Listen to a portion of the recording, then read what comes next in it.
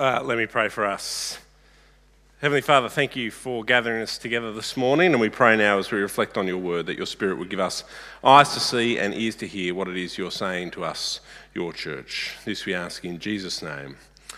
Amen. Well, always a challenge, isn't it, when you come to such a familiar passage in the Scriptures to make it fresh and relevant and sing off the pages in new ways. So we'll see if I pass or fail on that. But as we think today about this story, I wonder if you know the story of J.K. Rowling. You might have heard of her.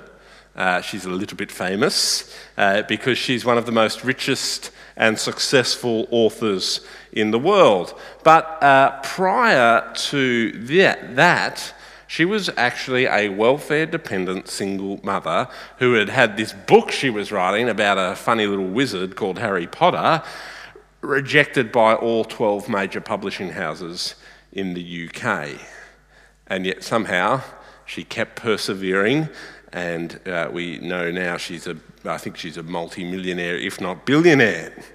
Or you might have heard of this other bloke called Thomas Edison. He's famous for inventing the light bulb, but did you know it took him more than 10,000 attempts before he finally succeeded in making a light bulb that could become commercially viable? And when a journalist once asked him about his failure, he said this: "I have not failed 10,000 times, I have not failed once. I have succeeded in proving that those 10,000 ways will not work. And when I have eliminated all the ways that will not work, I will find the way that will work." It's a fairly kind of bold and resilient claim. And there's lots of stories of famous people who've persevered under trial and succeeded. But all of us also know people in our own lives who have seemed to have to, even if it's not persevere to great success so that we can tell their stories from afar, we know people who just, we look at them and we think just the very act of you getting up today, it is good. You've done a good job. Life seems to have thrown you curveball after curveball, difficulty after difficulty, and yet somehow you're still soldiering on. Now, whether it's J.K. Rowling or Thomas Edison or that friend or family member who soldiers on, I think a good word to describe these kind of people is resilient, isn't it? They keep on going in the tough times. In fact, the American Psychological Association defines resilience as the process of adapting well in the face of adversity, trauma, tragedy, threats, or even significant sources of stress. That seems to define single mothers on welfare or failed inventors or people just dealing with the difficulties of everyday life. And as we've worked our way through Daniel over the last 5 or 6 weeks, we've seen that Daniel and his friends Shadrach, Meshach and Abednego have also proved to be a fairly resilient bunch. In chapter 1, their homeland, the city where they've grown up, the city that they love, Jerusalem, has been captured and they've been carried off into exile. And we saw how they had to kind of navigate their way through that process and navigate their way through staying faithful to God in a foreign land. In chapter 3, we saw Shadrach, Meshach and Abednego again having to navigate faithfulness to God when they were being called to worship of idol. And they had to maintain faithfulness in the face of the threat of death being thrown into the fiery furnace. In chapter 5, we saw again the city in which they've now managed to re-establish themselves and have some sort of level of success fall to another conqueror, and they've had to navigate that as well as the death of a king. And now in today's story that we heard read to us, Daniel in the lion's den, we see again Daniel having to navigate his way through a difficult season. We know that Babylon, the place where Daniel has found himself since his exile from Jerusalem, has now fallen to the Medes. That happened last week in chapter 5. God brought judgment upon the arrogant King Belshazzar, and now there's this new king in town, King Darius. He's running the show. We read, and in verse 1 we see that he decides that this growing kingdom that he's building as he conquers requires some sort of middle management and upper level management underneath him. So he appoints the satraps, 120 of them, and these 3 administrators who are to manage them in their doing of the duties. And one of those kind of top level managers is Daniel. If Darius is the CEO, Daniel is like the CFO or something like that. Daniel here again proves his kind of remarkable character as well as the way God has continued to work in his life. He's survived another siege on his city where he theoretically has just been made third in charge. Remember, like the writing was on the wall, the finger of God's come down, he's been given the purple robe, and then the city's been conquered, and somehow he survived that and now manages to find himself under this new conquered kingdom, again rising to the top. We don't know how that happened, but it's just a little kind of remarkable side point.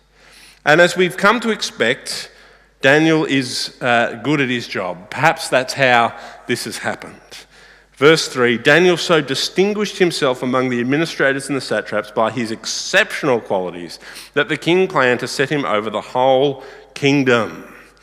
He's impressed with his abilities yet again. And yet again, Daniel's rivals are out to get him. And of course, there's a lot of parallels in this story, aren't there, with what happened to Shadrach, Meshach, and Abednego in chapter 3. Remember, they were set out to be got by their rivals. So too is Daniel. But of course, we get a bit of a different story because where they found the dirt straight away, oh, they're not following your decrees. These guys try first to play the man. Let's find some sort of thing that looks a bit questionable in Daniel's life and see if we can kind of crucify him for it. So in verse 4 we read that at this the administrators and the satraps tried to find grounds for charges against Daniel in his conduct of government affairs. They're on a political witch hunt where they're looking to see if he's done something that they can sort of use against him. I mean, we see this all the time in politics, don't we, where people try and bring the other side down, not necessarily over the issue, but over the character of the people. So we've got currently in Victoria these calls of their premier as Dictator Dan, which is a way of trying to bring down the man and kind of not necessarily allow us to look at the issues. Or you might remember back when the bushfires were on, lest you think I'm being political, we had Scotty from marketing who was running the country and knew how to make an ad but didn't know how to operate in a crisis or something like that. These kind of terms that they take little bits and they kind of build it up into something to try and take the opposition down. And that's what Daniel's opponents do, but they're unable to do so, we read in verse 4, because they could find no corruption in him, because he was trustworthy and neither corrupt nor negligent. I guess you might say, to use the language of Paul in 1 Timothy 3, that Daniel is found to be above reproach. They can't get him. And so when they fail at that strategy, trying to kind of play the man and prove him wrong on something that may be a shifty deal, favours for a mate, when that doesn't work, they come up with a new strategy. We're actually going to use his integrity against him, they say. and they know he's a man of prayer, a man who worships God, and so they go to the king in verses 6 to 9 to convince him to make this unchangeable law that the only God who can be worshipped is the king himself. And I mean, it's perfectly designed purely and simply to get Daniel. It's only for 30 days. It's not the institution of a new religion for all time. Just for 30 days, just long enough for us to go, see Daniel, catch him in the act, and get him killed so he doesn't take our spot and become number 2 in the kingdom. And Daniel hears about the decree in verse 10, and he reacts as we would expect. So let me read verse 10 to you. Daniel learned that the decree had been published. He went home to his upstairs room where the windows are open towards Jerusalem. 3 times a day he got down on his knees and prayed, giving thanks to his God just as he had done before. Oh, there's a new rule in town that says I can't worship God. Oh well. He keeps praying. And his rivals knew that would happen. And so in verse 11, they go and they catch him in the act. And in verse 13, they go to the king and they say, Daniel, one of those exiles from Judah, he pays no attention to you, king. He doesn't listen to the decrees you put in writing. He's still praying 3 times a day to his own God, not to you.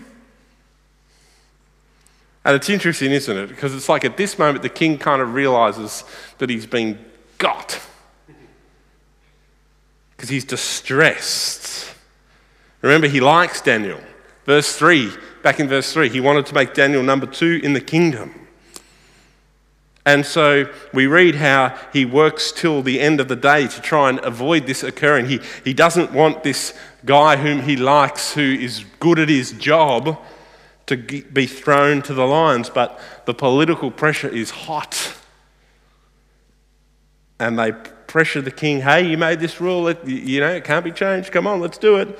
And in verse 15, the pressure becomes too much, so that Daniel in verse 16 is thrown in the lion's den on order of the king. The king gave the order, and they brought Daniel and threw him into the lion's den. The king said to Daniel, may your God, whom you serve, continually rescue you. Again, we see the king's deep desire for things not to be going the way they're going, but being kind of trapped in a mess of his own making. And of course, after the king gives that order, if you've spent any time in church as a child, you'll know what happens next. Daniel is locked in the lion's den in verses 16 to 17. The king spends an anxious night worrying and wondering whether maybe his words in verse 16 would come true, that the God whom Daniel serves would rescue him. And the next day he wakes up, verses 19 and 20, he goes to check on Daniel, and to his great delight, as he calls out, Daniel responds, may the king live forever, verse 21. My God sent his angel and he shut the mouth of the lions. They have not hurt me because I was found innocent in his sight, nor have I ever done any wrong before you, your majesty. God rescues and vindicates Daniel. And Darius is both pleased and mad. Pleased in verse 23, overjoyed because God has saved Daniel as he had hoped he would, and mad at these people who played this political game for their own benefit. Verse 24, we read about how he's enraged with them and he decrees that they be thrown to those very lions. And then Darius turns to God to praise him and to issue a different decree from the worship of himself to the fear and reverence of the God of Daniel. I issue a decree that in every part of my kingdom, King Darius says, people must fear and reverence the God of Daniel, for he is the living God. He endures forever. His kingdom will not be destroyed. His dominion will never end. He rescues and saves. He performs signs and wonders in the heavens and on the earth. He has rescued Daniel from the power of the lions. God is alive, he says. He will not pass away. He will not be defeated. His kingdom will never end. He is powerful. He will achieve the outcomes he wishes to achieve, however he wishes to achieve them. That is the message that must ring loudly through the captured Babylon. And Daniel goes on, we read in verse 28, to live a relatively good life during the rest of the king and the king after his reign. Now, apart from being a good story for craft, what do we actually learn about God, about ourselves, from Daniel in the lion's den? Well, I think the first thing I want to note comes from thinking about the other story back in chapter 3 that is very similar to this one, of Shadrach, Meshach and Abednego in the furnace.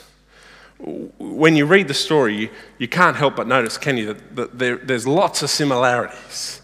God's people remaining faithful to him under great pressure, the threat of death, actually being attempted to be killed, but God intervening and them being saved. And as one commentator, a guy called Bob Fial, reflects on this and reflects on the similarities, he says this: It is a necessary reminder, chapter 6, having come after chapter 3, it is a necessary reminder that the life of faith must be lived to the very end, and that earlier victories and rescues cannot be taken as guarantees of absence of future crises. Do you hear that? Just because you've triumphed over something in the past with God, just because he delivered you from your enemies once before, doesn't mean that you're on a trajectory to a happy and easy life for all time. Daniel is a great example of that, isn't it? That being a worshipper of God results for him in constant challenge. He's got to daily get up and decide the habits that he's going to have as a person who worships God, and there is challenge after challenge, be it an enemy outside the gates of the city or a king in the city in which he lives, bringing pressure upon him about who he should serve.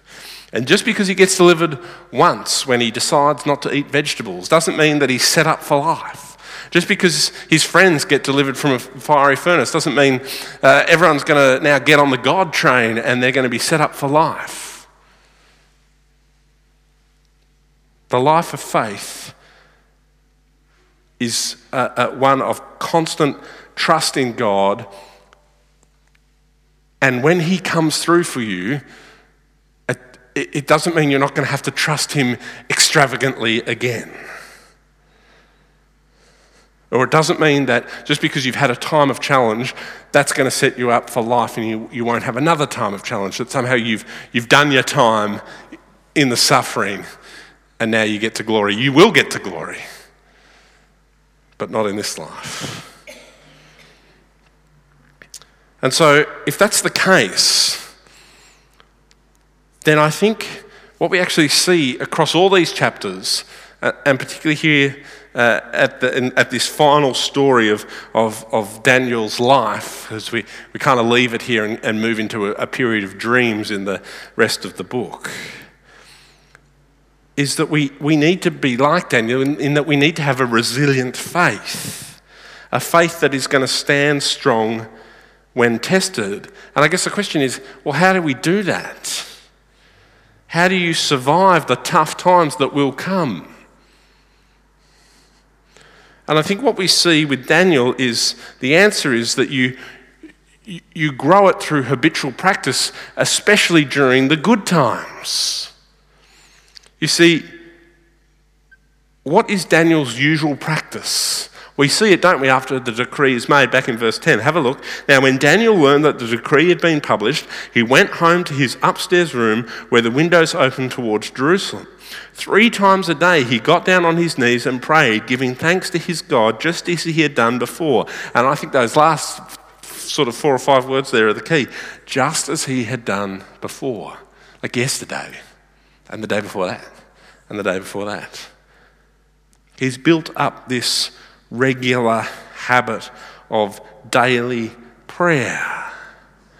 And so often we can read these wonderful stories of Daniel's remarkable faith and think, oh, I hope that would be me in the moment. I hope that I could be like Daniel. And of course, if you've got any hope, the question is to ask yourself is, well, what are you doing today when the pressure's not on? What habits are you developing today that will give you the resilience in the tough times? You see, the Bible tells us that we need to train ourselves if we want our faith to be strong. And the Bible actually commands us to be devoted to some habits that will grow our faith and sustain us through difficulty.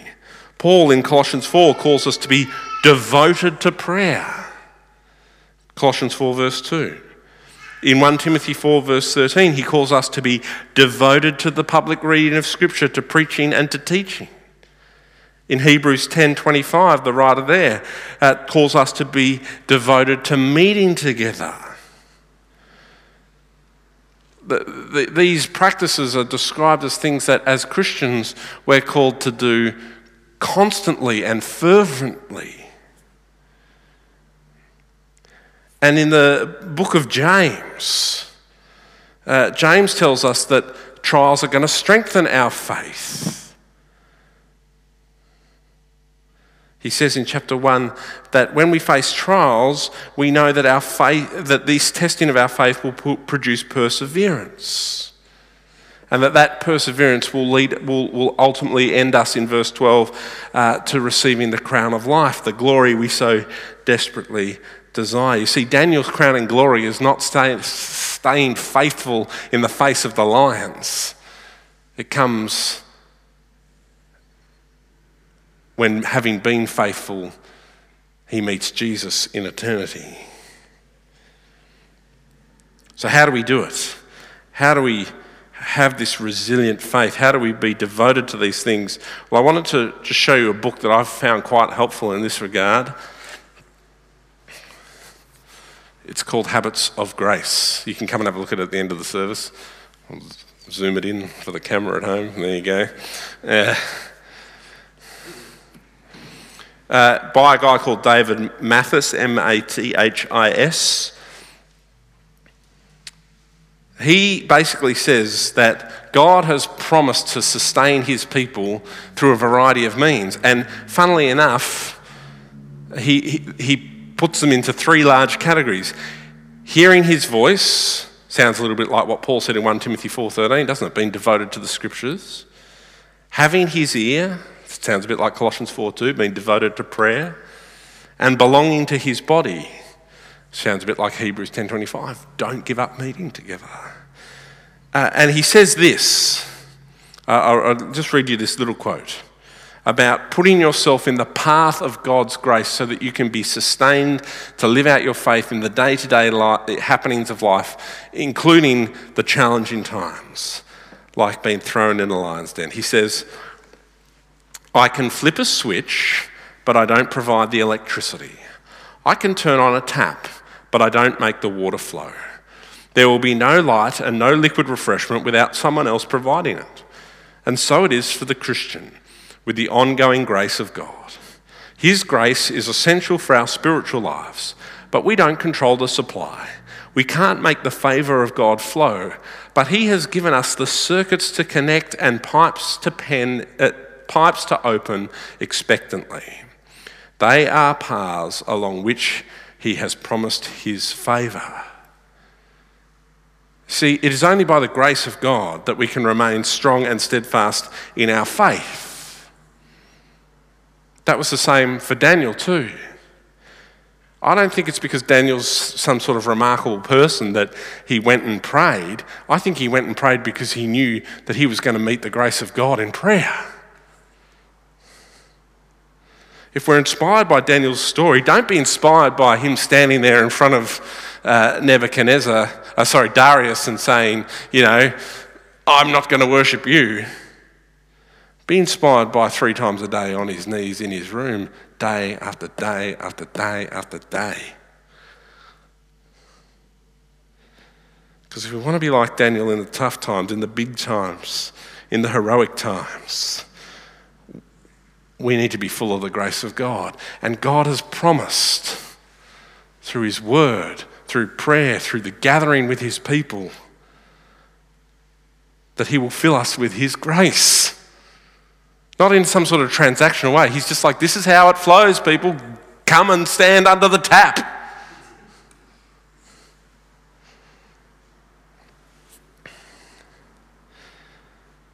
When we look at people like Daniel, we ought to be inspired to greater faithfulness.